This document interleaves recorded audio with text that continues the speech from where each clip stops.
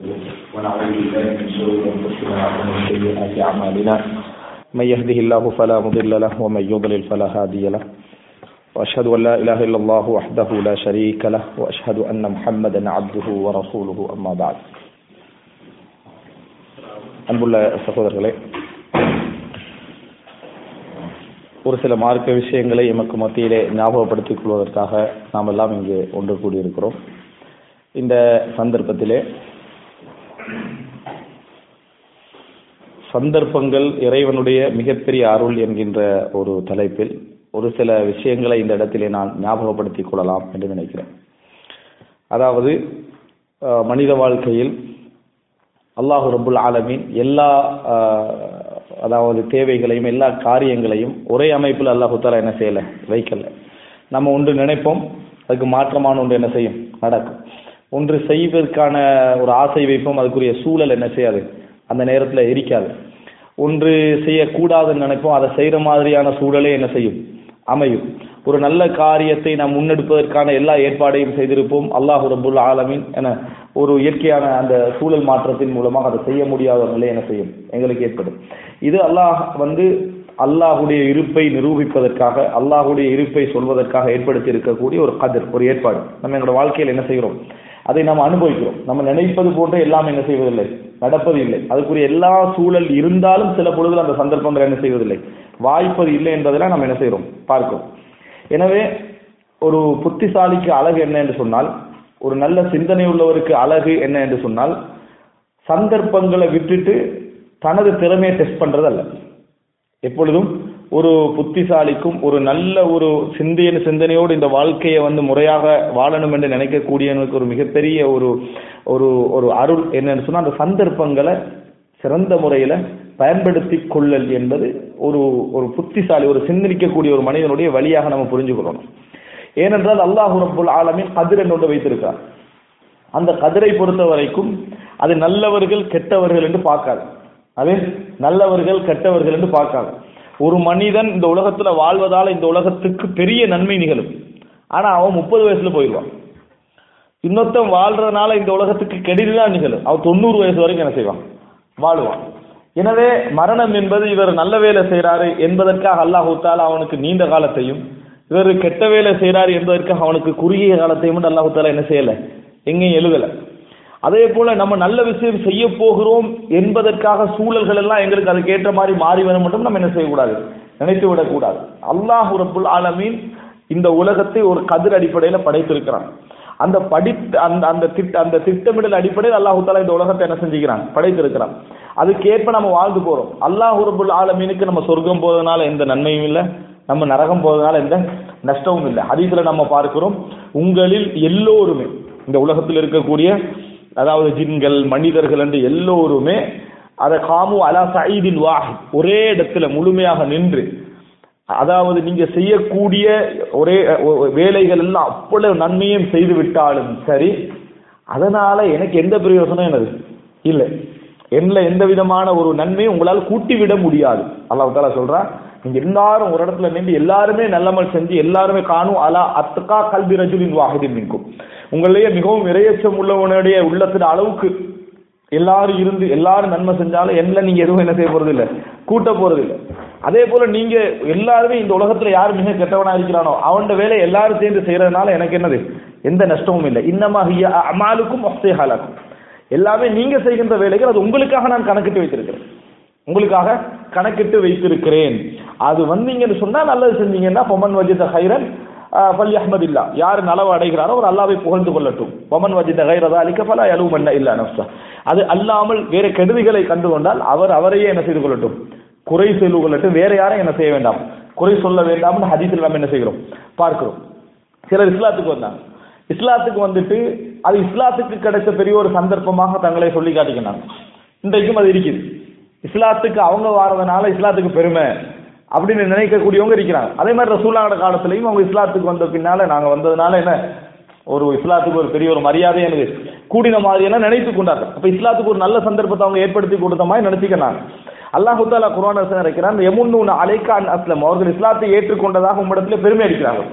இஸ்லாத்தை ஏற்றுக்கொண்டதாக, அதன் மூலம் இஸ்லாத்துக்கு சில நன்மைகள் செய்து விட்டதாக அவர்கள் பெருமை அடிக்கிறார்கள். குல்லா தமுன்னு அலைய இஸ்லாம், உங்களுடைய இஸ்லாத்தை எனக்கு என்ன செய்ய வேண்டாம், நீங்கள் சொல்லி காட்ட வேண்டாம், அது ஒரு பெரிய விஷயமாக சொல்லி காட்ட வேண்டாம். பலில்லாஹு யமுன்னு அலைக்கும், அல்லாஹ் தான் உங்களுக்கு அருள் புரிந்திருக்கிறான், அல்லாஹ் தஆலா தான் உங்களுக்கு அருள் புரிந்திருக்கிறான்னு குர்ஆன் வசனம் என்ன செய்யுது, சொல்லுது. எனவே இது எங்களுக்கு என்ன சொல்லுதுன்னு சொன்னால், இந்த உலக வாழ்க்கையை பொறுத்த வரைக்கும் அல்லாஹ் ரப்புல் ஆலமீன் சந்தர்ப்பங்கள் என்று ஒவ்வொரு மனிதனுக்கும் தருவான். அது நல்லது கெட்டது, நம்ம செய்ய போற செயல் நல்லதா கெட்டதான்னு பார்த்து அந்த சந்தர்ப்பம் அமையாது. எப்படி புரிஞ்சுக்கொள்ளணும், நம்ம செய்ய போற செயல் நல்லதா கெட்டதா, சமுதாயத்துக்கு நல்லதா கெட்டதா கெடுதி செய்ய போறோமா என்பதை பார்த்து சந்தர்ப்பங்கள் என்ன செய்யாது, அமையாது. சந்தர்ப்பங்களுக்கு இறைவன் இந்த உலகத்துல ஒரே அமைப்பு தான் என்ன செஞ்சிருப்பான், வைத்திருப்பான். ஆனா மனிதன்ட்ட அப்படி ஒரு தவறான ஒரு சிந்தனை இருக்கு. மனிதன்ட்ட நல்ல விஷயத்துக்கு போறோம், அதனால என்னது கெடுதி நடக்காது அப்படின்னு பேசுறவங்க இருக்கிறாங்க. நல்ல விஷயத்துக்கு போறோம் அதனால கெடுதி, ஊர்ல எங்கேயாவது டெங்கு அப்படியே தான் நோய் பரவிடும், நாங்களாம் இஸ்லாத்தோட நல்ல முறையில் வாழ்றோம், நம்மளுக்கெல்லாம் வராது அப்படின்னு நினைக்கக்கூடியவங்க இருக்கிறாங்க. அப்படின்னு நினைக்கக்கூடியவங்க இருக்கிறாங்க. ஒரு செக் பாயிண்ட்ல வந்து நிறைய பேர் செக் பண்ணிக்க இருப்பாங்க, சுபஹானல்லாஹ் சொல்லிக்கேன்னுவாங்க. ஏன் செக் பாயிண்ட்ல அப்படி இதுக்கு சுபஹானல்லாஹ் எங்கேயா சொல்லப்பட்டிருக்குதா? இல்ல. ஊர்ல ஒரு தொற்று நோய் வந்தா நல்லவனுக்கு வராதுலாம் எங்கே இல்லை. நம்ம ஒரு வீதியில போறோம்னு சொன்னா நல்லவனுக்கு செக் பண்ண மாட்டான்னு அர்த்தம் இல்லை. சில வேளை கெட்டவனை விட்டு போட்டு என்ன செய்வான், ஒரு நல்லவனை தான் அந்த இடத்துல தவறு செய்யாதவனை அதாவது செக் பண்ணக்கூடிய வாய்ப்பு என்ன செய்யுது, இருக்குது. இந்த மாதிரி இஸ்லாம் எங்கேயும் எங்களுக்கு என்ன செய்யல, யோசிக்க சொல்லல. ஆனா எங்கள்கிட்ட அப்படியான சிந்தனைகள் இருக்குது. நல்ல சந்தர்ப்பத்துக்கு நல்ல காலம் வரும் அப்படின்றது, அது வரைக்கும் நாங்க என்ன செய்யணும், வெயிட் பண்ணணும் என்பது போன்ற சில சிந்தனை போக்குகள் எங்களோட வாழ்க்கையில் என்ன செய்யுது, இருக்குது. இஸ்லாம் வந்து அப்படி சொல்லல, இஸ்லாம் அப்படி சொல்லவில்லை. சந்தர்ப்பம் என்கின்ற ஒன்று நம்மளுக்கு அமைகிற நேரத்தில் நல்லதுக்கு என்றைக்கும் சந்தர்ப்பம் இருக்கின்ற பேர்ல என்ன செஞ்சிடக்கூடாது, இருந்திருக்க கூடாது. உமர் இப்னு கத்தாப் ரலியல்லாஹு அன்ஹு அவர்கள் சொல்கிறார்கள், இன்ன மினல் குவா அல்லா துஅக்கிர அமலல் யௌமில் இல்கத்.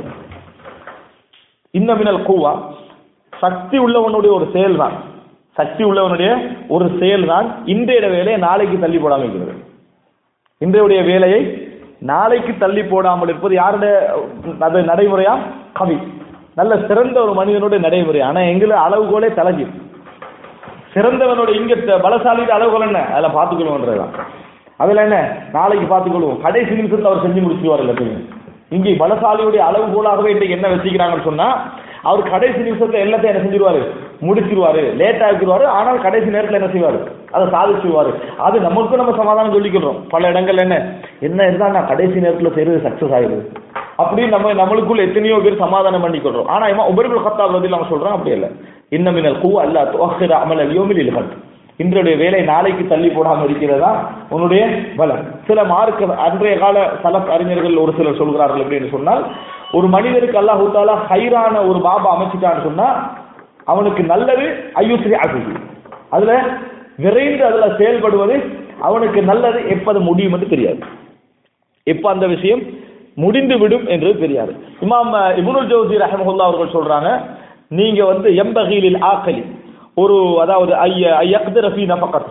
ஒரு நல்ல சிந்தனையாசாலி, ஒரு நல்ல புத்திசாலிக்கு நல்லது அவனுடைய செலவீனங்கள்ல கட்டுப்பாடாக நடந்து கொள்வது. இந்த உலகமே திரண்டு வர அளவுக்கு பொருளாதாரம் அவனுக்கு வரத்தை கண்டாலும் சரி, செலவுல கவனமா இருக்கிறது நல்லது. முறையாக எது ஹலாலோ, எது நல்லதோ, எது முக்கியமோ அதுக்கு செலவழிக்கிறது நல்லது. உலகமே சுற்றி வந்தாலும் சரி, திடீர்னு 2000 ரியால் கிடைக்கிறவருக்கு பரிசாக 10 லட்சம் ரியால் கிடைக்கிற கண்ணான வைங்களே, கண்ணா பின்னாடு செலவழிக்காம இருக்கிறது நல்லது. என்ன காரணம் என்று சொன்னா, அது ஒரு நாள் என்ன அசாயன் கத்தி ஆகும், அவனை விட்டு என்ன செஞ்சிடலாம், நின்றுடலாம், துண்டிக்கப்பட்டு விடலாம். எனவே எது நடக்கும் அப்படி என்றது, முடிவு என்ன அப்படி என்று சொல்றது, இப்படி பார்க்கிறது புத்திசாலிகளுடைய செயல்பாடு, நல்ல சிந்தனையாளர்களுடைய செயல்பாடு. முடிவு எப்படி அமையும் அப்படி என்று யோசிப்பது, ஆரம்பம் எப்படி இருக்கிறதுன்றது புத்திசாலியுடைய செயல்பாடு அல்ல, முடிவு எப்படி அமையும் என்பதுதான் ஒரு ஆக்களுடைய நல்ல சிந்தனையாளருடைய செயல்பாடு அப்படின்னு சொல்றதை பார்க்கிறோம்.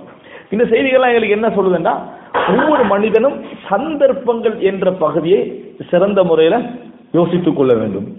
இதுல எங்களுக்கு பல யோசனை வரலாம், இது எந்த வகையில எங்களோட லைஃபோட சம்பந்தப்படுது, எங்களோட வாழ்க்கையோட இது எந்த வகையில எல்லாம் நெருக்கமாகுது என்ற பகுதியை நம்ம யோசிக்க வேண்டும். பாருங்க, ஒவ்வொரு மனிதனும் சந்தர்ப்பங்கள், நல்ல சந்தர்ப்பங்கள் என்பது எதற்கு ஒரு மனிதனுக்கு தேவைன்னு சொன்னா, முதலாவது யோசிச்சு பார்த்தீங்கன்னு சொன்னா, வாழ்க்கையே ஒரு சந்தர்ப்பம், வாழ்க்கையே ஒரு சந்தர்ப்பம் தான். எதோடு ஒப்பிட்டா, மறுமை வாழ்க்கையோடு ஒப்பிட்டோம்னா, சொர்க்கம் நரகம் என்பதற்கு ஒரு சந்தர்ப்பம் எது, இந்த வாழ்க்கை. திருப்பி ஒரு வாழ்க்கை இந்த உலகத்துல எங்களுக்கு இல்லை. நம்ம சொர்க்கமா நரகமான்னு தீர்மானிக்கணும். சொர்க்கம் என்பது நிரந்தர வாழ்க்கை, மரணம் என்பது நிரந்தரமான வாழ்க்கை. இது ரெண்டுக்கும் போறதா இல்லையா, நிரந்தரமா இருக்கிறதா இல்லையான்னு தரப்பட்டது 60 வருடம் 70 வருடம் தான். நிரந்தரம் என்றது கணக்கே இல்லைங்க. அதுக்காக ஒரு 60 வருடம் தரப்பட்டிருக்கு. இந்த 60 வருடத்துல 10 விளங்காம கழிச்சிடுவோம், 10 விளங்காம கழித்து விடுவோம். இன்னும் ஒரு 10 விளங்கினாலும் நல்லா கழிக்கலாம். வயசு விளங்கினாலும் நல்லா கழிக்கிறாரு. அப்படி எடுத்து ஒரு 40 எடுத்துக்கணும்னா 40ல 20 என்னது தூங்கி கழிச்சிடுவோம். ஒரு 20 வருடம், 20ல 10 வருஷம் பாவம் செஞ்சு கழிச்சிடுவோம் கன்ஃபார்ம். அதுல மன்னிப்பு கேட்கறதுக்கு ஒரு 10 வருஷம். இதுலயும் சைத்தான் எங்களுக்கு என்ன சொல்லி கழிக்கிறான் தெரியுமா? அல்லாஹ் உனக்கு நல்ல, நீ மக்கால தான் நினைக்கிற, சவுதியில தான் நினைக்கிற, உம்ராவுக்கு போயிட்டு மன்னிப்பு கேள், உம்ராவுக்கு போயிட்டு தௌபா செய். உம்ராவுக்கு கேட்டு போய் தௌபா செஞ்சா நல்லதா இல்லையா? நல்லது. ஆனா உம்ராவுக்கு போகும் வரைக்கும் நம்ம இருப்போமான்றது யார்ட்ட கையில தெரியுமா? தெரியாது. இன்றைக்கு நீ சந்தர்ப்பத்தில் இருக்கிற, இன்றையுடைய தஹஜ்ஜத் என்பது உனக்கு சந்தர்ப்பம், இன்றைக்கு உனக்கு தொலை கிடைத்தது என்பது ஒரு சந்தர்ப்பம், இன்றைக்கு உனக்கு துஆ செய்ய கிடைத்தது சந்தர்ப்பம். நாளை சில நேரங்கள் எங்களுக்கு வராத மார்க்கப்பட்டு ஒரு சில நேரங்களில் வந்துடும். மனசு அப்படி துடிக்கும், துஆ சொல்ல சொல்லும், குர்ஆன் ஓத சொல்லும், இபாதத் செய்ய சொல்லும். வருமா இல்லையா? எல்லாருக்கும் வரும். அந்த நிமிஷத்துக்கு சைத்தான் வந்து என்ன செய்வான் தெரியுமா? இன்றைக்கு மட்டும் குர்ஆன் ஓதி என்ன செய்ய, இன்றைக்கு மட்டும் தொழுது என்ன செய்ய, கொஞ்சம் பேலன்ஸ் பண்ணி ஒரு திட்டம் போடு அப்படின்னு சொல்லி இந்தியா நம்மள என்ன செஞ்சிருவாங்க, இல்லாம ஆக்கிடுவான். நாளைக்கு அந்த ஆர்வமும் இல்லை, நாளைக்கு அந்த ஆர்வம் இல்லை. 10 வருடமோ 5 வருடமோ தான் உருப்படியா நம்ம அமல் செய்ய போறோம். இந்த சந்தர்ப்பம் தான் எங்களுடைய சொர்க்கத்தையோ நரகத்தையோ என்ன செய்யுது, தீர்மானிக்குது. பாருங்க, ரசூலுல்லாஹி ஸல்லல்லாஹு அலைஹி வஸல்லம் வாழ்க்கையை ஒரு சந்தர்ப்பமா எப்படி சொல்லி காட்டினாங்கன்னு சொன்னா, அதரல்லாஹு லிம்ரிஇன் அப்லகஹு இலா 70 சனா அல்லது 60 சனா அல்லது பல்லகஹு இலா 70 சனா 60 சனா. 70 வருடத்தை அடைந்த ஒரு மனிதருக்கு அல்லது 60 வருடத்தை அடைந்த ஒரு மனிதருக்கு அல்லாஹ் ரப்புல் ஆலமீன் எல்லா ரீசனுடைய வாசல்களையும் அடைத்து விட்டான். உதுருடைய எல்லா வாசனையும் அடைச்சிட்டான். அதாவது அவனுக்கு எந்த காரணமும் சொல்லல.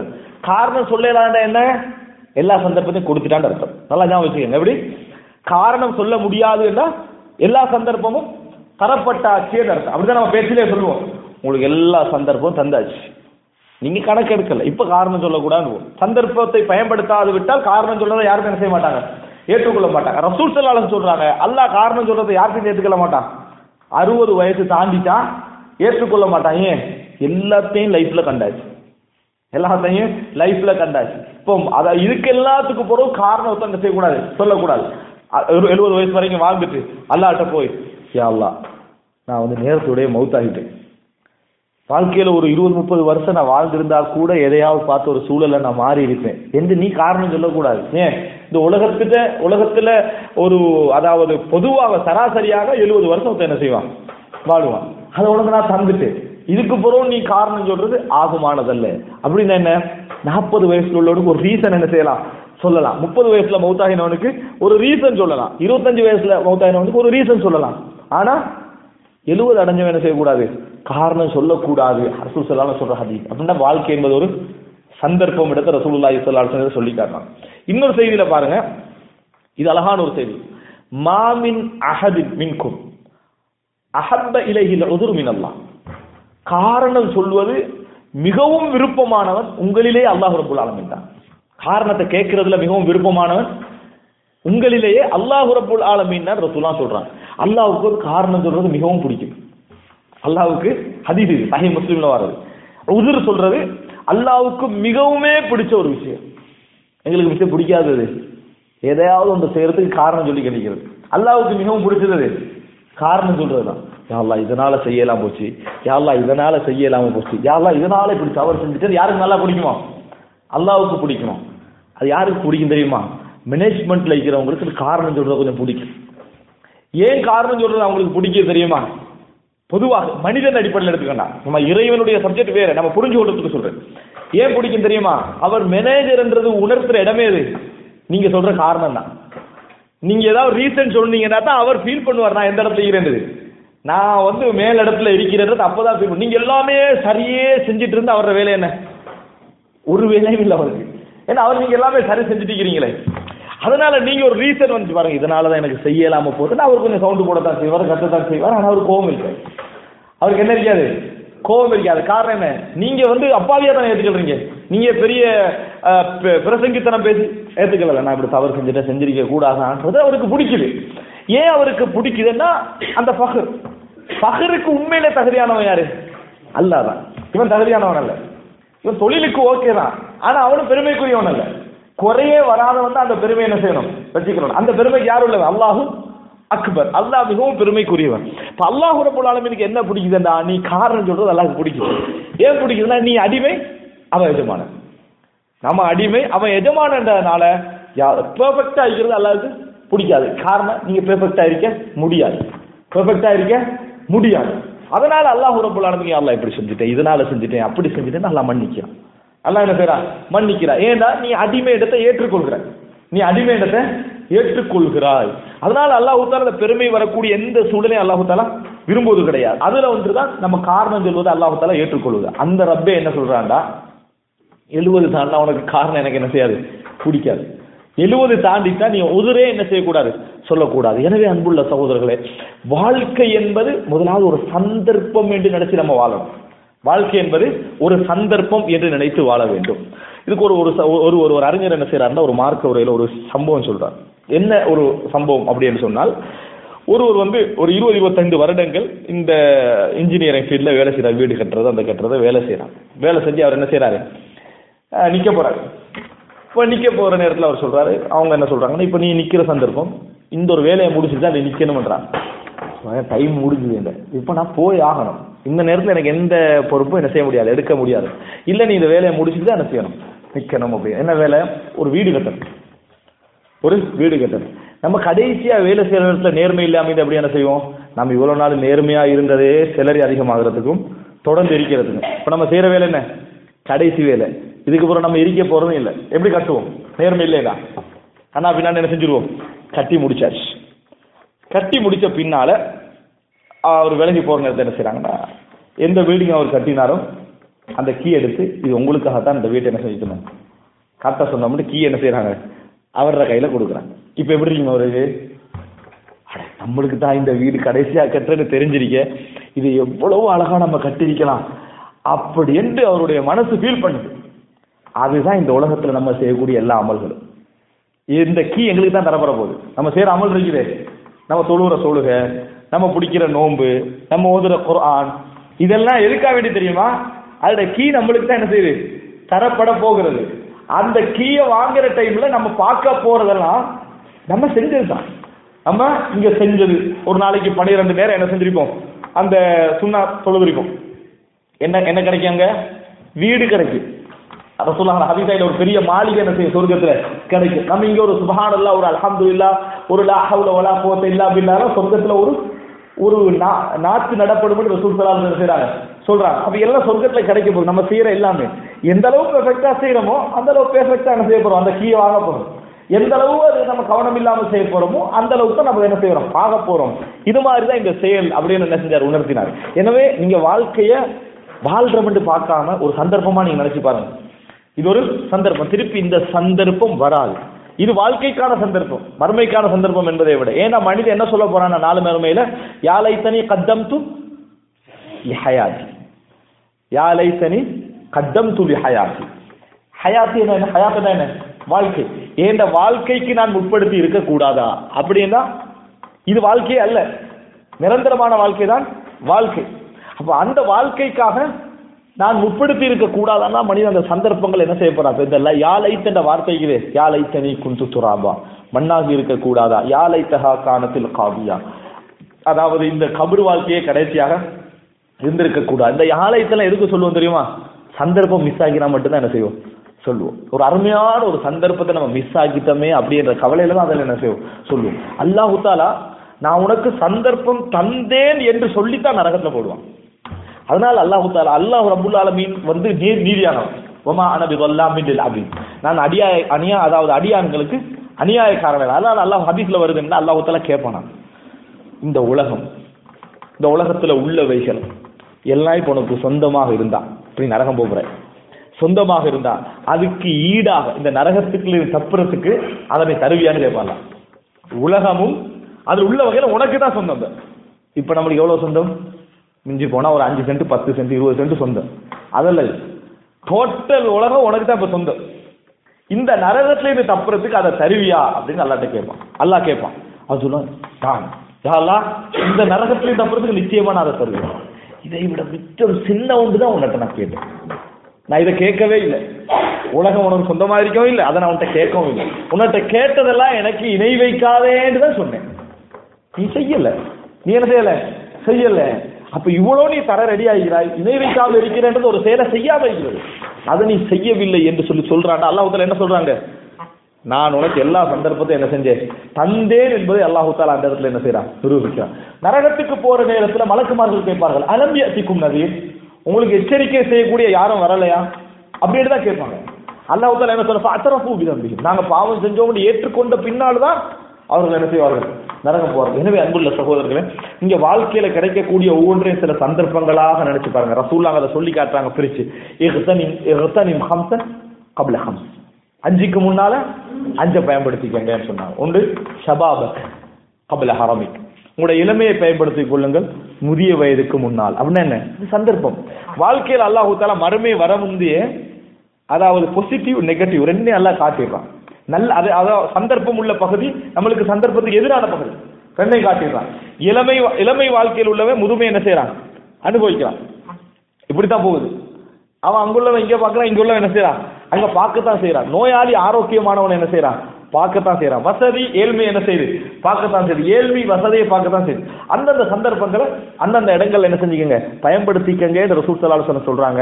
நாளைக்கு எதையும் தள்ளி போடாதீங்க, காரணம் நாளை உங்களுக்கு சொந்தமானது அல்ல, நாளை உங்களுக்கு சொந்தமானது அல்ல அப்படின்றது. எனவே வாழ்க்கை என்பது ஒரு பெரிய ஒரு சந்தர்ப்பம் என்று சொல்லப்படக்கூடிய ஒரு பகுதியை நம்ம பார்க்கிறோம்.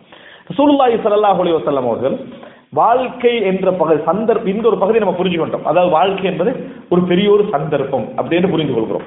இரண்டாவது அம்சம் சகோதரர்களே, வாழ்க்கையில இது வாழ்க்கை என்பதே ஒரு சந்தர்ப்பம் என்ற ஒரு பகுதிக்கு அடுத்ததாக, வாழ்க்கையில நம்ம சந்தர்ப்பம் வரவில்லைன்னு நினைக்கக்கூடிய எத்தனையோ விஷயங்களுக்கு அது வாழ்க்கையோட நம்ம உபபகுதிகள் நம்மகிட்ட நிறைய இருக்கு.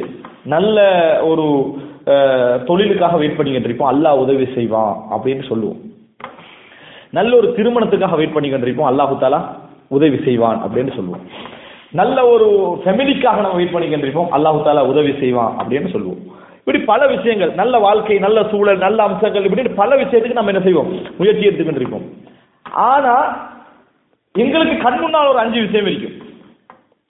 நமக்கு ஒரு அளவுகோல் வச்சிருப்போம், என்ன தெரியுமா, இது நல்லதல்ல, அல்லாஹ் தஆலா நல்லதை தருவான், அல்லாஹ் தஆலா நல்லதை தருவான். என்ன முடிவு எடுத்துக்கிறோம், இது நல்லதல்ல, அல்லாஹ் நல்லதை தருவான். இப்ப புரிஞ்சுக்கங்க, நம்ம அல்லாஹ்ட்ட துஆ கேட்கிறோம், நல்ல ஒன்று கிடைக்கணும். எல்லா விஷயத்திலையும், தொழில்ல, திருமணத்துல, பிள்ளைகள்ல, குடும்ப வாழ்க்கையில, அதே போல கல்வியில, என்னென்ன விஷயங்கள் இருக்கிறோம் எல்லாத்தையும் நல்லது அல்லாஹ்ட்ட கேட்டிருக்கணும். முன்னால ஒரு 5 விஷயங்களுக்கு இருக்கும், அதை நம்ம என்ன முடிவு எடுத்திருப்போம், இது நல்லதல்லன்னு முடிவு எடுத்திருப்போம். இப்ப இது நல்லதா நல்லதல்லையான்னு முடிவெடுக்கிறதுக்கு எங்களுடைய மார்க்க அறிவு எவ்வளவு இருக்குது, அதை கேட்பதான் நம்ம என்ன செய்வோம், அதை முடிவெடுப்போம். எங்களுக்கு மார்க்கத்துல பற்று குறைந்திருந்தால் சில வேலைகளை நல்லதல்லன்னு முடிவெடுப்போம். காரணம், அது மார்க்கத்தோடு உள்ள சில வேலைகளாக என்ன செய்யும் இருக்கும், மார்க்க சூழல் உள்ள வேலையா இருக்கு. உதாரணமா நம்ம ஊர்ல இருக்கிறோம், நம்மளுக்கு சவுதியை பத்தி கேள்விப்படும். உதாரணத்துக்கு நான் சொல்றது, ஐயா அல்லாஹ் எனக்கு நல்ல ஒரு தொழில் தரணும், நான் நல்லா உழைக்கணும், நல்லா வாழணும். இது எங்களோட வாழ்க்கையில நம்ம இறைவன்கிட்ட கேட்கக்கூடிய ஒரு சந்தர்ப்பம். இப்ப முன்னால எதுவும் இல்லை, விசா வருது, எங்கிருந்து வருது, சவுதியில ஒரு வேலைக்கு விசா வருது, நல்ல சேலரி. ஆனா மனசுக்கு சவுதியை பத்தி நீங்க கேள்விப்பட்டிருக்கிறீங்க, கட்டுப்பாடு ஒன்னும் இல்லை. என்ன, நம்ம ஜொலியா இருக்கிறதுக்கோ அப்படி இருக்கிறதுக்கோ இப்படி இருக்கிறதுக்கோ சூழலாம் இல்லை, எல்லாம் சட்டங்களோட, இஸ்லாமிய சட்டங்களோட இருக்குது அப்படின்னு நம்ம ஒரு மனசுல ஒரு பதிவு இருக்கணும். இப்ப நீங்க அடுத்த நாளும் என்ன கேட்க போறீங்க, துவா யா அல்லாஹ் எனக்கு என்ன செய், நல்ல சந்தர்ப்பம் தான். பேப்பர்ல பாப்பீங்க, அந்த விளம்பரம் எல்லாம் பாப்பீங்க. ஆனா இப்ப உங்களுக்கு நல்லது எது, கத்தார். உதாரணத்துக்கு சொல்றேன், ஒரு துபாய், இதான் நம்ம மனசுல உள்ளது. இப்போ நம்ம மார்க்க பார்வைக்கு ஏற்பத்தான் ஒரு இடத்தையே செலக்ட் பண்ணுவோம். இப்போ அல்லாஹ்ட்ட என்ன துவா கேட்டுட்டு தான் இப்போ என்ன துவா கேட்போம், யா அல்லாஹ் எனக்கு நல்ல ஒரு தொழில் உள்ள இடத்து தான், சுதந்திரமா வேலை செய்யணும், அடிமையாக என்ன செய்யக்கூடாது, வேலை செய்யக்கூடாது. இப்படி அல்லாஹ்ட்ட நம்ம ஒரு துவா கேட்டுக்கிட்டு இருக்கோம். அப்ப இந்த சந்தர்ப்பம் என்ன செஞ்சிடும், போயிடும். இந்த சந்தர்ப்பம் போயிடும். இப்ப எங்கள்கிட்ட சந்தர்ப்பம் வந்துட்டு போயிருக்குது, ஆனா எங்களுக்கு சந்தர்ப்பம் வந்ததாவே நம்ம என்ன செய்யல, உணரல. என்ன காரணம், மார்க்க அறிவில் உள்ள குறைபாடு, எங்களோட மார்க்க சிந்தனையில் உள்ள ஒரு குறைபாடு, சரியான அறிவின்மை. இப்படி பல விஷயங்கள் எங்க திருமண விஷயத்துக்கு நம்ம என்ன செய்வோம், ஒரு நல்ல ஒரு மனைவி அமையணும் அப்படி என்று சொல்லி நம்ம துவா கேட்க தெரியுமா அல்லாட்ட. ஆனா நல்ல மனைவிக்கு இலக்கணம் எங்கள்கிட்ட அதல்ல. மார்க் அறிவில்லை என்று சொன்னா நல்ல மனைவிக்கு இலக்கணம் எங்கள்கிட்ட என்ன இருக்கும்? நீங்க ஒரு டெய்லரிங் வேலை செய்றீங்க, தையல் வேலை செய்றீங்க. இப்ப நீங்க பாக்குறீங்க அந்த ஒரு கவர்மெண்ட் அந்த ஒரு இதை முன்னேற்றுவதற்காக மனைவியும் சப்போர்ட்டாக என்ன செய்யணும் இருக்கு. நம்ம மனைவிக்கு என்ன தெரிஞ்சிருக்கணும்? அதே தையல் துறையில மனைவிக்கு ஈடுபாடு இருக்கணும். இப்போ உங்களுக்கு ஒரு திருமணம் பேசி வராங்க வீட்டுல, நல்ல புள்ள ஒழுக்கம் எல்லாம் இருக்குது, எல்லாம் சொல்லப்பட்டாச்சு. அடுத்த நாள் நீங்க என்ன செய்ய போறீங்க? அல்லாட்ட துவா தான் கேட்க போறீங்க. அல்லாஹ் எனக்கு ஒரு நல்ல ஒரு சூழலை, நல்ல ஒரு மனைவி. ஏன்னா நீங்க எதிர்பார்க்க அல்லாட்ட நீங்க ஒரு அப்ளை பண்ணிக்கிறீங்க, இதான் எனக்கு கிடைக்கணும். நல்லது மட்டும் நீங்க அல்லாட்ட கேட்கல, அல்லாட்ட எனக்கு நல்லதுண்டா இதுதான் வரணும், இந்த கேட்டகரி வானாண்டு அல்லாட்ட சொல்லி வேற வச்சுக்கிறோம். அப்ப இப்ப என்ன அடுத்த என்ன பாக்குறோம்? 5 வருஷம் ஆகி 6 வருஷம் ஆகி அல்லாஹ் என்னோட துவா என்ன செய்யல, கபூல் செய்யல, சந்தர்ப்பத்தை தரல. ஆனா உண்மையாக இருந்தா சந்தர்ப்பம் தரலையான்னு கேட்டா சந்தர்ப்பம் தராமலாம் இல்ல. ஒரு சந்தர்ப்பம் எங்களை தாண்டி போயிட்டு இருக்குது. நம்ம போட்ட அந்த அறிவுல அது இல்லை, நாங்க அளந்த அந்த அளவுல அது இல்லை. எனவே நல்ல மார்க்கப்பட்டுள்ள பெண் போய்கிட்டே இப்ப எது வரைக்கும் நீங்க அல்லாஹ்வுக்கு போட்டு கொடுத்த ஒரு அளவுகோல் இருக்குது அது கிடைக்கும் வரைக்கும். எனவே சந்தர்ப்பங்களை தாண்டி என்னது போய்கிட்டுதான் இருக்குது.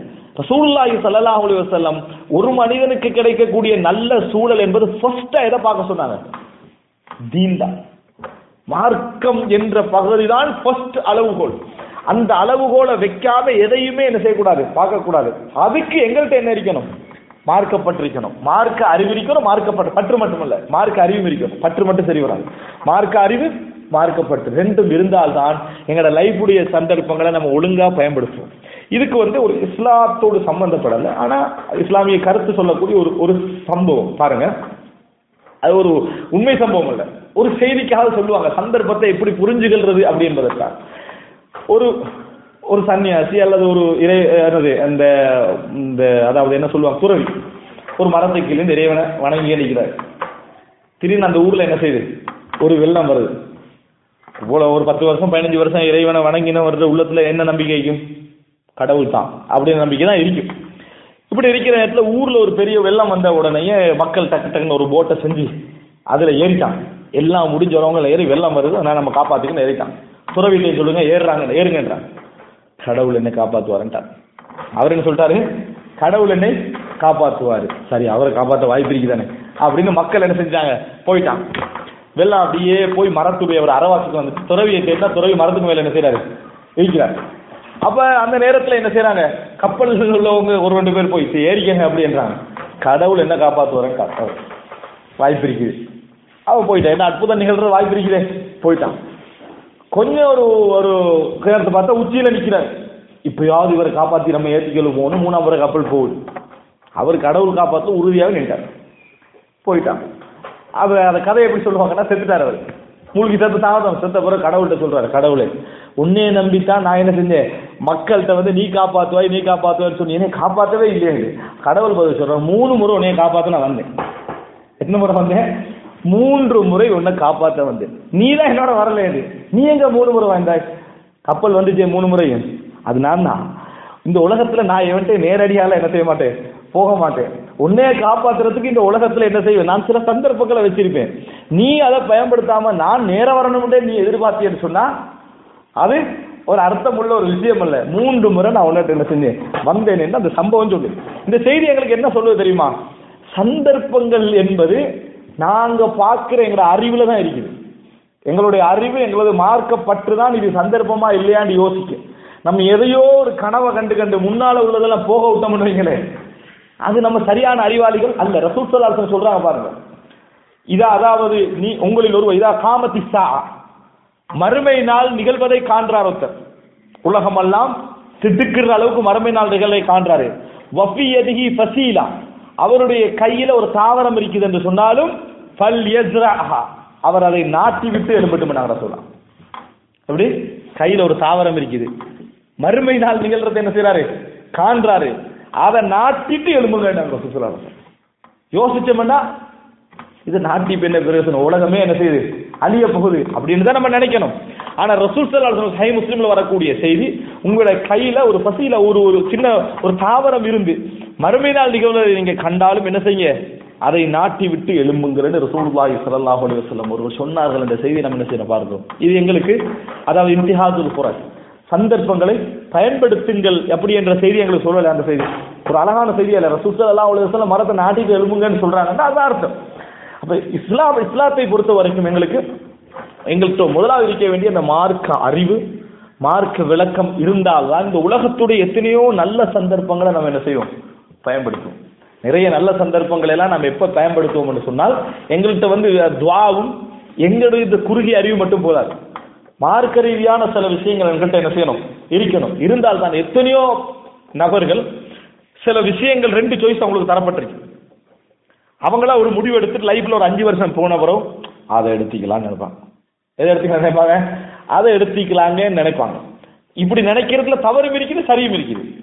ஒன்றே நீங்க உண்மையிலேயே மார்க்கப்பற்றோடு நல்ல முயற்சி எடுத்து நல்ல ஆலோசனை செஞ்சு ஒரு முடிவெடுத்த பின்னால நீங்க பிழை விட்டீங்கன்னு தெரிஞ்சா அது உங்களுக்கு குற்றம் இல்லை. அது மிஸ் ஆகினாலும் சரி உங்களுக்கு கிடைக்க இருந்தது அல்ல. ஹதீஸ் என்ன எனக்கு என்ன சொல்லுது? அன்னமா பாத்தக்கலாம் எக்குள்ளி உதிரிக்கமா அதற்கெல்லாம் எக்குள்ளி பூத்த, உங்களுக்கு கிடைத்தது உங்களை விட்டு தப்பி போக இருந்தது அல்ல, உங்களை விட்டு தப்பி போனது உங்களுக்கு கிடைக்க இருந்தோண்டு அல்ல. நீங்க சரியா முடிவு எடுத்திருக்கீங்கடா. ஆனால் மார்க்கம் என்று தெரியும், சந்தர்ப்பம் கிடைச்சியும் ஏதோ ஒரு ஆசையில, ஏதோ ஒரு சபலத்துல, ஏதோ ஒரு உலக நோக்கத்துல என்ன செஞ்சிருக்கோம், அதை விட்டுருப்போம். அது எங்களை கையில கிடைச்சிருக்கு, அப்ப என்ன செஞ்சிருக்கோம், விட்டுருப்போம். இன்னொருவருக்கு போய் என்ன செஞ்சிருக்கும், அது கிடைத்திருக்கும். இது நம்ம யோசிக்க வேண்டிய ஒரு விஷயம். ஒரு சந்தர்ப்பம் என்கின்ற ஒரு பகுதியை பொறுத்த வரைக்கும், அதாவது பாருங்க, ஸைத் ரலியல்லாஹு சொல்றாங்க, ஸைத் ரலியல்லாஹு அன்ஹு அவர்களுடைய மனைவி ஸைனப் ரலியல்லாஹு அன்ஹா. ஸைனப் ரலியல்லாஹு அன்ஹா ரசூல் ஸல்லல்லாஹு அலைஹி வஸல்லம் நான் விவாகரத்து பண்ண போறேன்னு சொல்லிக்கிட்டே இருப்பார் ஸைத் ரலியல்லாஹு. ரசூலுல்லாஹ் சொன்னாங்க, என்ன அம்சிக் அலைக ஸௌஜக் இத்தகில்லாஹ், அல்லாஹ்வை பயந்துங்க, மனைவி என்ன செய்ய வேண்டாம், விவாகரத்து பண்ண வேண்டாம். ரசூலுல்லாஹ் திருப்பி சொல்லிக்கிட்டே இருந்தாங்க. கடைசியில் அவர் என்ன செஞ்சார், நான் விவாகரத்து பண்ணிட்டே இருந்தாங்க. அதுக்கு பின்னால ரசூல் ஸல்லல்லாஹு அலைஹி வஸல்லம் அவங்களுக்கு அல்லாஹ் தஆலா என்ன செய்யறான், திருமணம் முடிச்சு வைக்கிறான். அந்த திருமணம் முடிச்சு வைக்கிறதுக்கு முன்னால ஸைத் ரலியல்லாஹு அன்ஹு அவங்களே ரசூலுல்லாஹ் அனுப்பி வைக்கிறான். அனுப்பி சொல்றாங்க, ரசூலுல்லாஹி ஸல்லல்லாஹு அலைஹி வஸல்லம் உங்களை திருமணம் பேசுகிறான்னு போய் சொல்லுங்கன்றாங்க. அப்ப இவங்க சொல்றாங்க, ஸைத் ரலியல்லாஹு அன்ஹு அவர்கள், ஃபலம் அம்லிக் நஃப்ஸி, ரசூல் ஸல்லல்லாஹு அலைஹி வஸல்லம் திருமணம் பேசிட்டாங்க என்றத பின்னால எனக்கு பார்ப்பதற்கு கூட சக்தி என்ன செய்யல, எனக்கு இருக்கிற, நான் அந்த பக்கமே என்ன செய்யல, பார்க்கவில்லை அப்படின்னு சொல்றான். ஏன் உள்ளத்துல ஒரு பெரிய இடத்துல ஒரு பெண்மணியா என்ன செஞ்சா அவங்க எனக்கு விளங்கிட்டாங்கன்னு சொல்றான். அப்ப நீங்க நினைச்சு பாருங்க, இந்த இடத்துல ஸைத் ரலியல்லாஹு அன்ஹு ஒரு சந்தர்ப்பத்தை இழந்தார் நான் சொல்ல வரல. ஆனால் ரசூல் ஸல்லல்லாஹு அலைஹி வஸல்லம் அவர்கள் திருமணம் பேசிய நேரத்தில் அதே பார்வை தான் வேற மாதிரி என்ன செய்யுது, உள்ளத்துல மாறுது. சில பொழுதுகளில் நம்ம ஒரு விஷயத்தை அனுபவித்துக் கொண்டிருப்பதனால, ஒரு சிலரோட வாழ்ந்து கொண்டிருப்பதனால, ஒரு சில சோதனைகளை சந்தித்துக் கொண்டிருப்பதனால வெளியில் இருக்கிற எல்லாமே அழகா விளங்குது. வெளியில் இருக்கிற எல்லாமே என்ன செய்யும், அழகா விளங்கும். ஏன், நம்ம அவங்களோட டீல் பண்ணல, அவங்களோட நம்ம ஈடுபடல, அதனால வெளியில் உள்ளவர்கள் நிம்மதி உள்ளவர்களாம் சந்தோஷமானவங்களாம் நம்மளுக்கு விளங்கும். என்றைக்கு நம்ம அவங்களோட டீல் பண்ற நேரத்தில் அப்ப கம்பேர் பண்ணுவோம், அப்ப முடிவெடுப்போம், இதுக்கு அது எவ்வளவோ தேவையில்லை, இதுக்கு அது எவ்வளவோ தேவையில்லை நம்ம யோசிப்போம். எனவே நம்ம மிக முக்கியமாக புரிந்து கொள்ள இந்த செய்திகளூடாக நமக்கு தரப்பட்ட சந்தர்ப்பங்கள், இந்த விஷயங்களை பயன்படுத்திக் கொள்ள முயல வேண்டும். அன்புள்ள சகோதரர்களே, எனவே வாழ்க்கை ஒரு சந்தர்ப்பம். வாழ்க்கையில கிடைக்கக்கூடிய இந்த இளமை, சொத்து, அது போல அதாவது எமது ஆரோக்கியம், இவைகளெல்லாம் எங்களுக்கு ஒரு வாழ்க்கையோட உபபகுதிகள், சந்தர்ப்பங்கள். இதுல இன்னொன்றுதான் இறைவன் எங்களுக்கு தந்திருக்கக்கூடிய அருள், நிஅமத், ஒரு சந்தர்ப்பம். இறைவன் நீங்க பாருங்க, மனிதர்கள் ஒவ்வொரு திறமையால வித்தியாசப்பட்டு விளங்குறாங்க, ஒவ்வொரு விஷயங்களால வித்தியாசப்பட்டு விளங்குறாங்க. அதை நிஅமத் என்று நீங்க என்றைக்கு உணர்றீங்களோ அன்றைக்கு சில பொழுது அந்த நிஅமத் உங்கள்கிட்ட போயிருக்கு. அந்த நிஅமத்தை நீங்க உணர்ற நேரத்திலேயே உங்களிடமிருந்து போயிருக்கு. அப்ப சில பொழுது போன பின்னால நம்ம உணராம இருக்கணும்டா, நல்ல வேலையை நம்ம அதன் மூலம் செய்து கொண்டிருக்க வேண்டும். நியாமத்தை நம்ம உணராட்டி கூட பரவாயில்ல, நல்ல வேலையை அதில் நம்ம செய்து கொண்டிருக்க வேண்டும். அன்புள்ள சகோதரர்கள், ஆரோக்கியம் என்றதை நம்ம எப்போ உணர்றோம், நோயின் பொழுதுதான் என்ன செய்யறோம், நம்ம உணர்றோம். நிச்சயமா இப்ப நம்ம யோசிச்சா கூட அப்படி வருவதில்லை. அந்த நோயுடைய வேதனை அனுபவிக்கிற இடத்துல ஆரோக்கியத்துடைய பலன் என்ன செய்யுது, நம்மளுக்கு விளங்குது. அதே போல பணத்துடைய பலன் நம்ம செலவழிச்சு முடிஞ்ச பின்னால வீணா செலவழிச்சுமே என்ன செய்யறோம், நம்ம உணர்றோம். மனைவி கணவன் மனைவியை உணர்றது எப்ப, பிரிஞ்சிருக்கிற நேரத்தில். அதே போல மனைவி கணவனை உணர்றதும் அந்த பிரிஞ்சிருக்கிற நேரத்தில் அவங்களுடைய நல்ல பகுதியெல்லாம் ஞாபகம் வரும். சேர்ந்துட்டிருக்கிற நேரத்தில் கெட்ட பகுதி தான் ஞாபகம் வரும். சரி வர மாட்டான்னு ஞாபகம். பிரிஞ்சிருந்தா செஞ்ச நலவுகள் எல்லாம் யோசிச்சு பார்க்க ஆரம்பிப்போம். அட இப்படி என்னதான் இருந்தாலும் இப்படி இருக்கிறாங்க. இது மனிதனுடைய ஒரு இயல்பு. அப்படி போனா இப்படி யோசிக்கிறது மனிதனுடைய ஒரு இயல்பு. எனவே எங்களுக்கு அல்லாஹ் என்ன நியாமத் தந்திக்கிறான்னு நம்ம புரிஞ்சுக்கொள்ளணும். அன்புள்ள சகோதரர்களே, உதாரணமா நம்மளால பாவம் செய்ய முடியவில்லையா, ஒழுக்கம் கெட்டு போக முடியவில்லையா, தவறுகளில் ஈடுபட முடியவில்லையா, அல்லாஹ் உங்களுக்கு தந்திருக்கக்கூடிய தன்மானம் என்ற ஒரு பெரிய ஒரு நியாமத். தன்மானம் என்ற பெரிய ஒரு நியாமத். சிலருக்கு நீங்க பாருங்க, தவறு ஈஸியா செய்ய கிடைக்கும். லேசா விபச்சாரத்தில் விழுந்துருவான். பேட்டு வந்தாலும் அவனுக்கு சமுதாயத்தில் பெரிய பாதிப்பும் என்ன செய்யாது, இருக்காது. லேசா போயிட்டுவான். ஆனா யாராவது ஒருத்தர் சமுதாயத்துல பெரிய அறிமுகமான இருக்காது, ஆனா சின்ன விஷயம் கண்டிப்பா கூட சமுதாயம் அப்படியா அப்படின்னு சுட்டிச்சு அந்தால போட்டு என்னது அவமானப்படுத்திடும்டா. நிறைய பேர் நினைக்கிறாங்க சமுதாயம் நம்மளோட குரோதமாக்கிறான். இல்ல, அல்லாஹ் உனக்கு பெரிய ஒரு நியாமத் செஞ்சுக்கிறான். அல்லாஹ் தாலா உங்களுக்கு பெரிய ஒரு நியாமத் செஞ்சுக்கிறான். என்னன்னு தெரியுமா? தன்மானம் என்ற ஒரு பெரிய ஒரு நியாமத்தை அல்லாஹ் உங்களுக்கு பாதுகாத்து வாரான். அல்லாஹ் தாலா உங்களுக்கு பாதுகாத்து வாரான். இந்த நியாமத்து நம்மளுக்கு சில நேரத்தில் விருப்பம் இல்லாம இருக்கும். பாவம் செய்யலாம் இருக்குது, நம்மளோட சூழல் இப்படி இருக்குது, இப்படி அங்க இருக்கிறமே, சவுதியில வந்து அமைஞ்சிக்கிறமே, நம்மளோட சூழ் பக்கத்துல போய் தொழுவுறத்தனை கூட வந்து செஞ்சுட்டாங்க.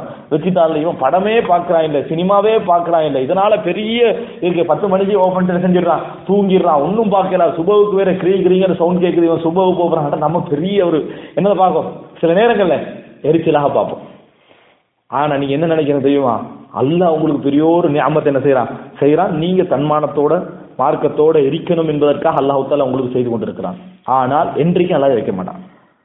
ஒன்றை புரிந்து கொள்ளுங்கள், அல்லாஹ் தாலா அவரவர்களுடைய விருப்பத்துக்கேற்ப இந்த வாழ்க்கையை மாத்திடுவான். அல்லாஹ் தாலா அவரவர்களுடைய விருப்பத்துக்கேற்ப இந்த வாழ்க்கையை அல்லாஹ் தாலா மாற்றுவான். நிச்சயம் சந்தோஷமாக இருக்கணும் என்று யார் தெரியுமா சந்தோஷமாக இருப்பான்?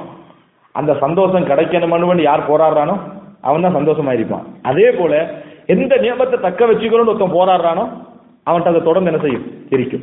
யாரு எப்ப அந்த நியமத்துக்கு எதிராக இருக்கிறானோ, அந்த நியமத்தை உணராம இப்படி நம்ம நிறைய பேர் இருக்கிறாங்க.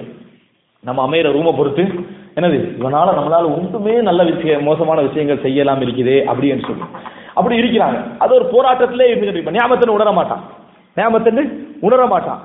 இப்படி இருக்கிறவன் அல்லாஹ் என்ன செய்வான்னு சொன்னா, நீங்க தொடர்ந்து இந்த போராட்டம் செஞ்சுட்டீங்கன்னு சொன்னா ஒன்றில் அவனை ரூம் விட்டு செஞ்சிருவான், நகர்த்திடுவான். அல்லது உங்களே நீங்க விரும்பின இடத்துக்கு எல்லாம் என்ன செய்வான், போடுவான். நீங்க அப்ப என்ன சொல்லுவீங்க தெரியுமா? அல்ஹம்துலில்லாஹ், டிஸ்டர்ப்ல இருந்து தப்பிட்டோம். ஆனா அல்லாஹ் இப்ப உங்களுக்கு செஞ்சது என்ன தெரியுமா?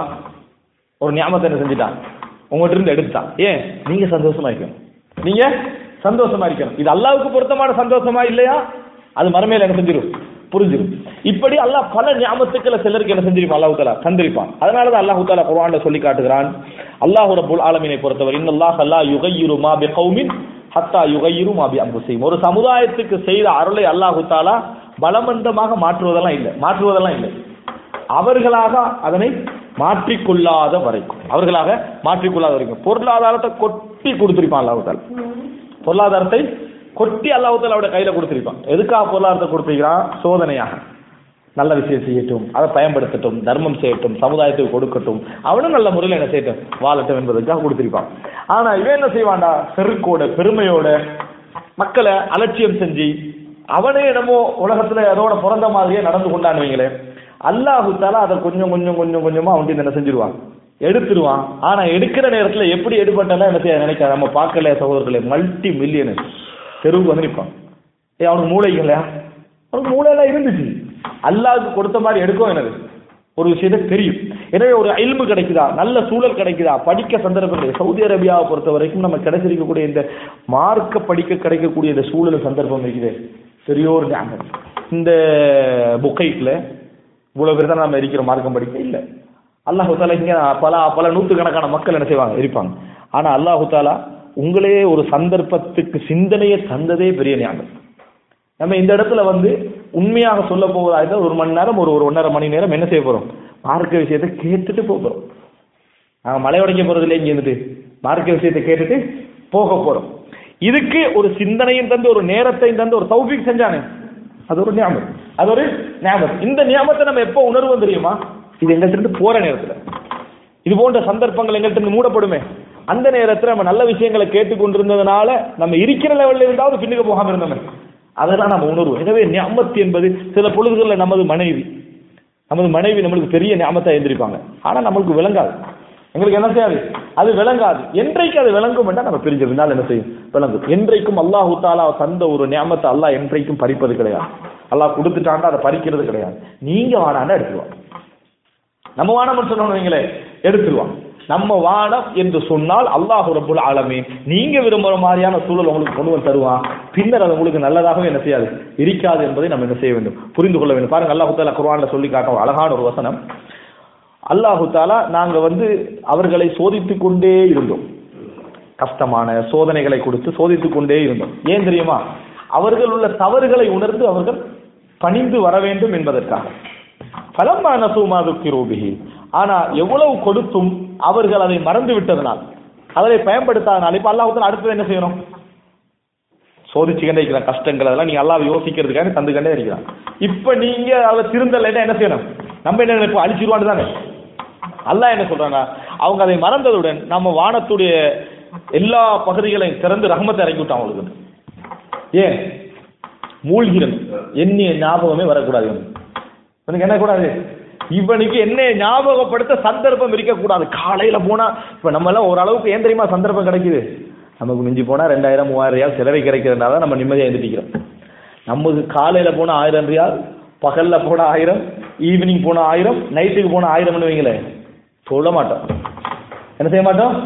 சொல்ல மாட்டேன். ஆனா தொட்டாலே 1000. காலையில போனாலும் 1000, பகல்ல போனாலும் 1000, அசருக்கு போனாலும் 1000 கிடைக்குதா, மகரிபுக்கு போனாலும் கிடைக்குதா, நைட்டுக்கு போனாலும் கிடைக்குதான்னு வைங்களே, தொழுப்பாம் ஜம்மு செஞ்சிருவோம். எல்லாம் சேர்த்து 10 மணிக்கு என்ன செஞ்சிருவோம், 5 நேரம் சேர்த்து தொழுவோம். அது கூடாதுறாங்க. இத்தனை நாளைக்கு கூடாது சொல்ல போறா, ஒரு 3 வருஷம் தொழுதுட்டு அப்புறம் பார்ப்ப வேண்டியது. எல்லாம் நம்மளுக்கு என்ன செய்யும்? தலைகீழா வேலை செய்யும். இப்ப நம்மளுக்கு என்ன இருக்குது? ஓவர்டைம் செஞ்சாலும் 100 ரூபா தான் தரப்போறான் அப்படின்னா சரி விட்டுரு அப்படியே நிக்கிறோம். இதை நம்ம எப்ப எதிராத்தான் பார்த்துக்கிட்டு இருக்கோம். இப்படியும் யோசிங்க. நலவாவும் பாருங்க. நிம்மதியா தொழுகிறீங்களா? தொழுகிறோம். நிம்மதியா மனைவியோட பேச டைம் இருக்குதா? கொஞ்சம் வசதி படைச்சவங்களுக்கு மனைவிக்கு சலான் சொல்ல டைம் இல்லை. கொஞ்சம் சிலர் எல்லாரும் இல்லை, வசதியை சரியா நிர்வகிக்காதவர்களுக்கு மனைவிக்கு சலாம் சொல்ல நேரம் இல்லை. பிள்ளைகள் படிக்கிறீங்களான்னு கேட்க டைம் இல்லை. அது நல்லதா கெட்டதா நினைக்கிறீங்களா? நீங்க கெட்டது. உங்கள் பிள்ளைகளோடு உங்களுக்கு உட்கார நேரம் இல்லைன்னா, உங்கள் மனைவிக்கு ஒரு சலாம் சொல்ல உங்களுக்கு நேரம் இல்லைன்னா, அந்த பணம் இருந்தென்ன இல்லாட்டி என்ன? அம்மா பினிஅமத்தி ரப்பிக்க ஃபஹத்திஸ், இறைவனுடைய நியமத் எங்கள்ல விளங்கணும். அதான் அல்லாஹ்வுக்கு என்னது விருப்பம். நீங்க வசதியாக இருப்பதனால மனைவியும் பிள்ளையும் அழுகிறாங்கன்னு ஏதாவது பிரயோசனம் இருக்குதா? இல்லை. எனவே அல்லாஹ் தஆலா நம்மளுக்கு எத்தனையோ சந்தர்ப்பங்களை எங்களுக்கு தந்திருப்பான். அந்த சந்தர்ப்பங்களை நல்ல முறையில பயன்படுத்துவது என்பது இஸ்லாம். சந்தர்ப்பங்களை நல்ல முறையில பயன்படுத்துவது என்பது இஸ்லாம் என்பதை புரிந்து கொள்ள வேண்டும். இது எங்களுக்கு பயன்படுத்துற விஷயத்துல மட்டுமல்ல, நம்ம இன்னொருத்தருக்கு நல்ல விஷயம் சொல்லி கொடுக்கிறது. உதாரணமாக யூசுப் அலைஹிஸ்ஸலாம் சிறைச்சாலையில போய் இருந்தாங்க. சிறைச்சாலையில் இருந்த ஒரு மனிதனுடைய முழு சிந்தனை என்ன இருக்கணும்? எப்படியாவது வெளியே வரணும். யூசுப் அலைஹிஸ்ஸலாம் அங்குள்ள 2 தோழர்களை வச்சுக்கிட்டு, யா சாஹிபே சிஜின், ஏ சிறை தோழர்களே, அர்பாபுன் முத்தஃபர்ரிகூன கைரும் அம் இல்லாஹுல் வாஹிதுல் கஹ்ஹார், நிறைய கடவுளிக்கிறது நல்லதா, அடக்கியாள கூடிய ஒரு இறைவன் இருப்பது நல்லதா? இப்ப சிறையில் என்ன செஞ்சார் அவரு? அந்த இடத்துல என்ன 2 மெசேஜ் என்ன செய்யலாம் எனக்கு? அது ஒரு தாய் யோசிக்கிற விஷயம். ஒரு அழைப்பாளருடைய யோசனையில் என்ன இருக்கும்? இந்த இடத்துல எனக்கு என்ன 2 மெசேஜ் என்ன செஞ்சிடலாம், சொல்லிடலாம் அப்படின்னு இருக்கேன். எனக்கு எப்படா மைக் கிடைக்கும் அப்பதான் நான் சொல்லுவேன் இருக்கிறதெல்லாம் ஒரு தவாவுடைய சந்தர்ப்பம் இல்லை. ஒருத்தர் சிகரெட் குடிச்சிட்டார், இவர் பார்க்கிறார், பேண்ட்ல சொல்லுவோம், என்ன பிரயோசனம்? உங்களுக்கு சொல்ல சொல்ல முடியும், அந்த சூழல் இருக்குது. என்ன முடிவு எடுக்கிறது? பயான்ல சொல்லுவோம். இப்படி முடிவு எடுக்கிறது ஒரு தாயுடைய சப்ஜெக்ட் இல்ல. அந்த அடுத்த நிமிஷம் அவர் மவுத் ஆகலாம். நம்மளுக்கு ஒரு சந்தர்ப்பம் அவருக்கு என்ன செய்யலாம், பிரிக்கலாம். ஒருத்தர் வாரவங்கள்ட்ட நான் இஸ்லாத்தை ஏற்றுக்கொள்ளணும் என்றாரு, நான் இப்ப கொஞ்சம் பிஸி ஆகிறேன், நாளைக்கு வாங்கண்டா, தாயுடைய வேலையா இல்ல. இப்ப சந்தர்ப்பம் உங்களுக்கு இருந்தா நீங்க என்ன செய்யணும்? இப்ப வாங்க சொல்லணும். இதுதான் தஅவாவுக்குரிய சந்தர்ப்பத்தை ரசூலுல்லாஹி ஸல்லல்லாஹு அலைஹி வஸல்லம் நபிமார்கள் எப்படி பயன்படுத்தினாங்க அப்படின்றதெல்லாம் நம்ம என்ன செய்யறோம்? பார்க்கிறோம். எல்லா இடத்துலயும் நம்ம என்ன செய்யறோம்? பார்க்கிறோம். அன்புள்ள சகோதரர், அது சில பொழுதுல கேட்கிறவருக்கு எரிச்சலா கூட என்ன செய்யலாம், இருக்கலாம். அதை ரிசீவ் பண்றவருக்கு என்ன செய்யலாம்? உதாரணமா ரசூல் ஸல்லல்லாஹு அலைஹி வஸல்லம் கபருக்கு கிட்டால போறாங்க, ஒரு பெண்மணி அழுதுட்டு இருக்கிறாங்க. ரசூல் ஸல்லல்லாஹு அலைஹி வஸல்லம் சொல்றாங்க, அழ வேண்டாம், நீங்க என்ன செய்ய வேண்டாம், அழ வேண்டாம். பொறுமை என்பது அதாவது அவருடைய ஆரம்ப நேரத்தில் என்ன செய்யணும், அல்லது அழ வேண்டாம் ரசூலுல்லாஹ் சொல்றாங்க. அவன் ஏண்ட சோகம் உங்களுக்கு வந்தா விளங்க மாட்டான், எனது சோகம் உங்களுக்கு வந்தா விளங்கு, நான் அழுகிறது ஏன் என்று சொல்லி. ஒவ்வொரு சோகத்தில் உள்ளவனுக்கு அந்த யோசனை என்ன செய்யும் வரும். அழுகிறவனுக்கு அழாதேன்னு என்ன செய்யும், அந்த கோபம் வந்துட்டு. ரசூல் ஸல்லல்லாஹு அலைஹி வஸல்லம் அவங்க தண்ட பெருமை அங்கே செய்யல, காட்டிக்கல, பெருமைக்குரியவர் தான், ஆனா அதை சொல்லலை. ரசூலுல்லாஹ் போயிட்டார். அவருடைய எரிச்சலை வச்சு ரசூலுல்லாஹ் என்ன செய்யல, அதுல மனம் உடஞ்சுக்கல. ரசூலுல்லாஹ் போயிட்டான். அவர் அவருடைய வேலை செஞ்சார், போயிட்டான். யார் தெரியுமா? அவரு அல்லாஹ்வுடைய தூதர்னு சொல்றாங்க. அந்த முஸ்லிம் பெண்மணிக்கு ரசூலுல்லாஹ்ல தெரியல. உடனே ஓடி வீட்டுக்கு வந்துட்டு அவங்க பெண்மணி சொல்றா, வீட்டுக்கு போனேன், வீட்டுல காவலாளி யாரும் என்ன செய்யல, இருக்கல அப்படின்றான். போனா ரசூல் ஸல்லல்லாஹு அலைஹி வஸல்லம் வராங்க. அல்லாஹ்வுடைய தூதரே, நீங்க அல்லாஹ்வுடைய தூதர்னு தெரியாம நான் என்ன செஞ்சுட்டேன் சொல்லிட்டேன். ரசூலுல்லாஹ் அதை பத்தி சொல்லல, இப்ப அவர் தெரியுதானே அப்படின்றலாம் என்ன செய்யல. ரசூல் ஸல்லல்லாஹு அலைஹி வஸல்லம் இந்த வார்த்தையை ரசூலுல்லாஹ் அந்த சந்தர்ப்பத்துக்கு சொல்லல. ரசூலுல்லாஹ் என்ன சொன்னாங்கன்னா, இன்னம ஸப்ர இந்த சதுமத்தில் ஊலா, சோகம் வந்த உடனே வார பொறுமை தான் பொறுமை. கடைசியில் எல்லாரும் பொறுமையா தான் இருக்கணும். சோகம் வந்த உடனே நீங்க பொறுக்கிறீங்களே பொறுமை, அதுதான் பொறுமை. ஒரு வருஷத்துக்கு பிறகு நீங்களே பொறுமையாயிருவீங்க, நீங்களே பொறுமையாயிருவீங்க. சோகம் வந்த உடனே என்னடா இது அப்படின்னு அங்கலாய்க்காம சப்ர, லா ஹவ்ல வலா குவத்த இல்லா பில்லாஹ், இன்னா லில்லாஹி வ இன்னா இலைஹி ராஜிஊன் நம்ம வைக்கிறோமே, இதுதான் பொறுமையை தவிர. சிறைச்சாலையில் அவர் பொறுமையாக இருந்தார். சிறைச்சாலை வேற என்ன செய்யலாம்? நம்ம சிறைச்சாலை வேற என்ன செய்யலாம் இருக்கிறேன்? பொறுமையா தான் இருக்கணும். பாயலாமா? சிறைச்சாலை பொறுமையா தான் இருக்கணும். எனவே பொறுமை என்பது கையாளாகாத, எங்களால முடியாத நேரத்தில் வருவதல்ல, ஆரம்பத்தில் வருவது. அப்ப ரசூலுல்லாஹ் அங்க பாருங்க, அவர் ஒரு அழைப்பாளர். இந்த இடத்துல என்ன சொல்லணும் அதை ரசூலுல்லாஹி ஸல்லல்லாஹு அலைஹி வஸல்லம் செஞ்சுட்டாங்க, சொல்லிட்டாங்க. அந்த சந்தர்ப்பம் ரசூல் ஸல்லல்லாஹு அலைஹி வஸல்லம் அவங்க செய்தாங்க, பயன்படுத்தினாங்க. ரசூலுல்லாஹ்வுக்கு இப்படி பல சோதனை வந்திருக்கு, தஅவா என்ற அடிப்படையில் வரக்கூடிய சந்தர்ப்பம். ஆனா நாங்க என்ன செய்யறோம் தெரியுமா? தஅவாலையும் சந்தர்ப்பங்களை பயன்படுத்துவதில்லை. அவர மனசு இப்போ ஒழுங்காயிக்காது. எவர மனசு, எவன மனசு எப்பயும் ஒழுங்காயிக்காது. ஏன்? வாழ்க்கை என்பது சோதனையோட போறது. எப்படி அதை நம்ம ஏதாவது ஒரு விஷயத்தை நம்ம சொல்லிக்கலாம் தான் நம்ம பார்க்கணும். கேட்கறது கேட்காது. ஒரு இல்ம நம்ம தலையில வாங்கிக்கொள்வோம், தலையில இருக்காது. ஒரு சூழல் எங்களை யோசிக்க வைக்கும். நீங்க மெசேஜை கொடுத்துருங்க, அவர் யோசிக்க வேண்டிய டைம்ல என்ன செஞ்சிருவாரு, அவர் யோசிச்சிருவாரு. ரசூல் ஸல்லல்லாஹு அலைஹி வஸல்லம் புள்ள மௌத்துன்ற கவலை அளிக்கிறாங்க இப்ராஹிம். இங்க ஊர்ல ஒரு செய்தி பரவுது, என்ன சூரிய கிரகணம் என்ன செஞ்சது, இப்ராஹிமுடைய மௌத்தால தான் ஏற்பட்டது. ரசூலுல்லாஹ்வுக்கு இரண்டாவது சோதனை. ஏன்? அதை விலகப்படுத்த வேண்டிய கடமை, வேண்டியதை சொல்லட்டும், பார்த்துக்கிட்டு ரசூலுல்லாஹ் நிக்கல, 4 நாள்ல பார்க்க மாட்டேன். நேர ரசூலுல்லாஹ் பள்ளிக்கு போனாங்க. யாருடைய மௌத்துக்காகவும் யாருடைய பிறப்புக்காகவும் இந்த சூரிய கிரகணம் சந்திர கிரகணம் எல்லாம் என்னது ஏற்படுவது கிடையாது. அல்லாஹ் தஆலா மனிதர்களை அச்சமுறுத்துவதற்காக இதை ஏற்படுத்துகிறார். இறைவனுடைய அடையாளங்களில் உள்ள ஒன்று. மெசேஜ் என்ன செஞ்சிட்டாங்க ரசூலுல்லாஹ் அழுது கண்டிக்கிறார் இப்ராஹிமுடைய மௌத்துல. அப்துல் ரஹ்மான் இப்னு அவுஃப் கேட்கிறார், தபுக்கு அல்லாஹ்வின் தூதரே நீங்க அழுகுறீங்களா? ஏன்? கதிர் ஒரு மனிதன் உலகத்துல எதுக்கு கவலைப்படக்கூடாது, எல்லாம் மரமேல. ரசூலுல்லாஹ்ங்களே நீங்க அழுகுறீங்களா? இப்ப ரசூலுல்லாஹ் எவ்வளவு சோதனை, ஒருத்தர் புள்ள மௌத்தாய் அழுதுட்டீங்க, நீங்க அழுகுறீங்கன்னு கேட்டா எப்படி இருக்கீங்க? அவர் கேட்கிறாரு, அப்துல் ரஹ்மான் இப்னு அவுஃப் கேட்கிறாரு. ஏன் கேட்டது? அவங்க கேட்டது வந்து பிள்ளைய அழத்தான் செய்வோம், அதுக்கல்ல, மறுமைதான் லைஃப் சொல்லி தந்த அல்லாஹ்வுடைய தூதர் எப்படி அழலாம் அப்படின்னு அவங்க கேட்டாங்க. உடனே ரசூல் ஸல்லல்லாஹு அலைஹி வஸல்லம் அந்த மெசேஜ் அங்க வைக்கிறாங்க கவலையோட. அல்-அயூனு தத்மா வல் குலூபு தஹஸன் வலா நகுலு இல்லா மா யுர்தி ரப்பனா, கண்கள் கண்ணீர் வடிக்கும், உள்ளம் கவலைப்படும், இறைவனும் பொருந்தாத விஷயத்தை நம்ம என்ன செய்ய மாட்டோம், சொல்ல மாட்டோம், சொல்லக்கூடாது. கண்ணீர் வடிக்கலாம். இது ஹாதி ரஹ்மத்தும் ஜஅலஹு அல்லாஹு ஃபீ குலூபி இபாதிஹி இன்னமா யர்ஹமுல்லாஹு மின் இபாதிஹி ரஹமா. இது அல்லாஹ் தஆலா உள்ளத்திலே ஆக்கி இருக்கக்கூடிய ஒரு ரஹ்மத். இந்த உலகத்திலே இரக்கமுள்ளவர்களுக்கு தான் அல்லாஹ் என்ன செய்வான், இரக்கம் காட்டுவான். ரசூலுல்லாஹ் மெசேஜ் என்ன செஞ்சிருக்காங்க, சொல்லிடுறாங்க. இதெல்லாம் விட்டுட்டு 5 நாளைக்கு ஒரு அன்றைக்கு நீங்க என்ன சொன்னீங்க அப்படின்றலாம் ரசூல் ஸல்லல்லாஹு அலைஹி வஸல்லம் எங்கே என்ன செஞ்சதில்லை, சொன்னது இல்லை. எனவே அன்புள்ள சகோதரர்களே, லைஃப் ஒரு சந்தர்ப்பம். நாங்க எடுத்துக்கொள்ள வேண்டிய மெசேஜ் என்ன தெரியுமா? வாழ்க்கை ஒரு சந்தர்ப்பம். வாழ்க்கையுடைய ஒவ்வொரு உபரியான பகுதிகளும் ஒரு சந்தர்ப்பம். அல்லாஹ் தஆலா எங்களுக்கு தந்திருக்கக்கூடிய ஸ்பெஷலான சில திறமைகள், அல்லாஹ் எங்களுக்கு தந்திருக்கக்கூடிய ஞாபகம், அதை நாம் உணர்ந்திருப்போம், உணராம இருப்போம். அது போன பின்னால கவலைப்பட்டு வேலை இல்லை. சந்தர்ப்பங்களை எல்லாம் ஒரு மனிதர் எப்ப பயன்படுத்திக் கொள்வான், அவனுக்கு மார்க்க அறிவு சரியான முறையில் இருந்தால்தான் அவனால் நல்ல சந்தர்ப்பங்களை நல்ல முறையில் என்ன செய்ய பயன்படுத்த முடியும். இல்லையா அல்லாஹ் தஆலா சொல்றான் குர்ஆன்ல ஒரு வசனம், அதை சொல்லி முடிச்சுக்கிறேன். இந்த உலகத்துடைய சந்தர்ப்பங்கள் சரியான முறையில பயன்படுத்தாம போயிடும். நம்ம சந்தர்ப்பம் இல்லாத நல்ல சந்தர்ப்பம் நினைப்போம், நல்ல சந்தர்ப்பங்கள் என்ன செய்வோம், நழுவ விடுவோம். எப்ப தெரியுமா? சரியான மார்க்க அறிவும் பற்றும் இல்லாது விட்டால் உலகமே தலைகீழா மாறும். அல்லாஹ் சொல்றான், யஅலமூன வாஹிரம் மினல் ஹயாத்தித் துன்யா, இந்த உலகத்துடைய வெளிப்படையான தோற்றத்தையே அவர்கள் அறிவார்கள். இந்த உலகத்துடைய வெளிப்படையான தோற்றத்தை அவர்கள் அறிந்து வைத்திருக்கிறார்கள். அவர்களுக்கு மற்ற நாலேஜ் இல்லை என்றால் அல்லாஹ் தஆலா ذَلِكَ مَبْلَغُهُم مِنَ الْعِلْمِ, அதுதான் அவர்களுடைய அறிவின் மட்டம் அப்படின்னு அல்லாஹ் தஆலா சொல்றான். யார சொல்றான்? குறைஷி தலைவர்கள், பெரிய இடத்துல உள்ளவங்கள சொல்றான். அல்லாஹ் பெரிய லெவல், அவங்கள தலைவர்கள். அல்லாஹ் என்ன சொல்றான்? இல்மு போதான்றான். இப்படி இல்மு போதா? உலகம் என்று எடுத்துக்கண்டா அவங்களுக்கு இல்மு கூட மாதிரி தான் எங்களுக்கு வழங்கும். ஆனா ஒன்றுடைய முடிவு என்று எடுத்துக்கண்டா இல்மு என்னது? அங்க குறைவு அப்படின்னு அர்த்தம். எனவே அன்புள்ள சகோதரர்களே, நம்ம எப்பொழுதும் இந்த உலகத்திலே உள்ள அந்த மார்க்க, ஏன்னா இறைவன் தான் இந்த உலகத்தை அமைச்சிக்கிற அந்த மீசான் தலைகீழா மாறிச்சுன்னு வைங்களேன், நம்ம அளவெல்லாம் தலைகீழா தான் என்ன செய்ய மாறும். சரியாக சிந்திக்கணும்னா இந்த ப்ராடக்டை பண்ணினவன் யாரு? அல்லாஹ். அவனுடைய மெனுவில தான் நம்ம என்ன செய்யணும், அதை நீ யூஸ் பண்ணினா தான், அவனுடைய வழிகாட்டல நம்ம யூஸ் பண்ணா தான் இந்த உலகத்துடைய சந்தர்ப்பங்களை சரியா என்ன செய்யலாம், நம்ம பயன்படுத்தி கொள்ள முடியும். அல்லாஹ் ரப்புல் ஆலமீன் இந்த வாழ்க்கையுடைய எல்லா சந்தர்ப்பங்களையும் சிறந்த முறையில பயன்படுத்துவதற்கான மார்க்க அறிவையும் பற்றையும் எங்களுக்கு தந்து, அந்த சந்தர்ப்பங்களையும் அல்லாஹு தாலா அந்த உரிய நேரத்தில் தந்து அதை பயன்படுத்தக்கூடிய மக்களாக அனைவரையும் ஆக்கியல் புரிவானாக. ஹாதா மா இன்தி வல் இல்மு இன்தல்லாஹ் வ அகூலு கௌலி ஹாதா வ அஸ்தக்ஃபிருல்லாஹ் லி வ லக்கும். அஸ்ஸலாமு அலைக்கும் வ ரஹ்மத்துல்லாஹி